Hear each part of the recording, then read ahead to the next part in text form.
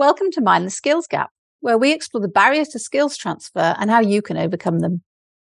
In this mini-series, my colleagues and I share insights into the neuroscience of learning and practical ideas how you can use it to beat the transfer challenge.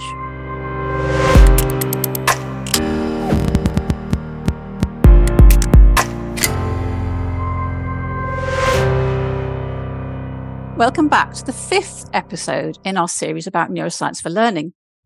And we want to think about how your brain builds habits. And my colleague Jaan is joining me again. Nice to have you back again, Jaan.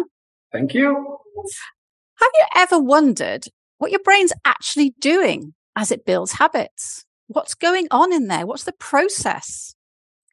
Habits start as conscious actions. They're controlled by our prefrontal cortex. Think back to that brain we built. But what we need to do is transfer those habits from our prefrontal cortex into that cerebrum, into those deeper parts, into the basal ganglia.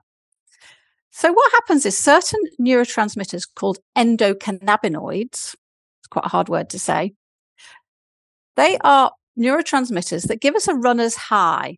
So you can see my running shoe here. That's to help you remember these endocannabinoids.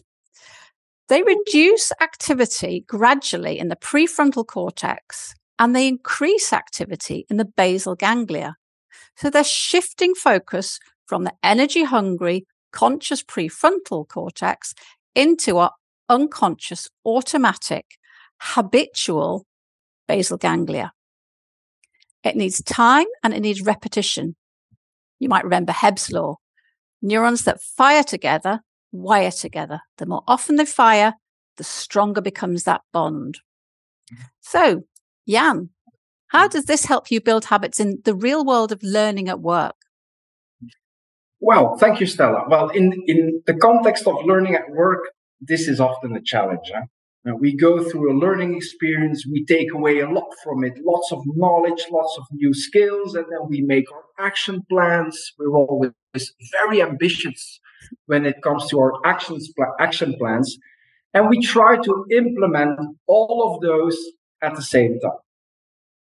Often the result is we fall off the wagon really quickly because business as usual kind of pushes us into old habits. We're used to that. It kind of brings us results. We think it's all right, and we continue to do what we have ever done in the past.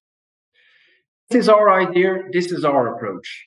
Working with what we call triggered actions. Small little actions that are really triggered upon specific events in our day-to-day. Really, the question there is, when this happens, what will I actually do?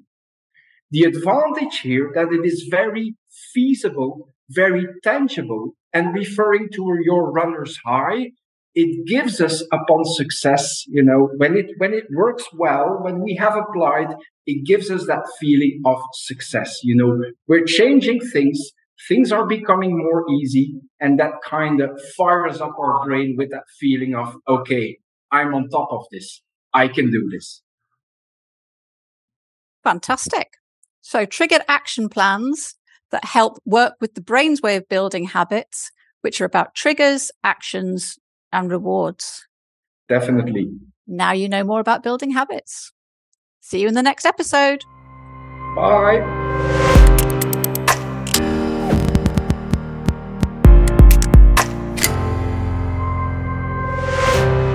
Thank you for listening to this episode of Mind the Skills Gap. If you liked it, hit subscribe. You can follow me, Stella Collins, on LinkedIn and find out more about how Stella Labs is tackling the skills gap at stellalabs.eu.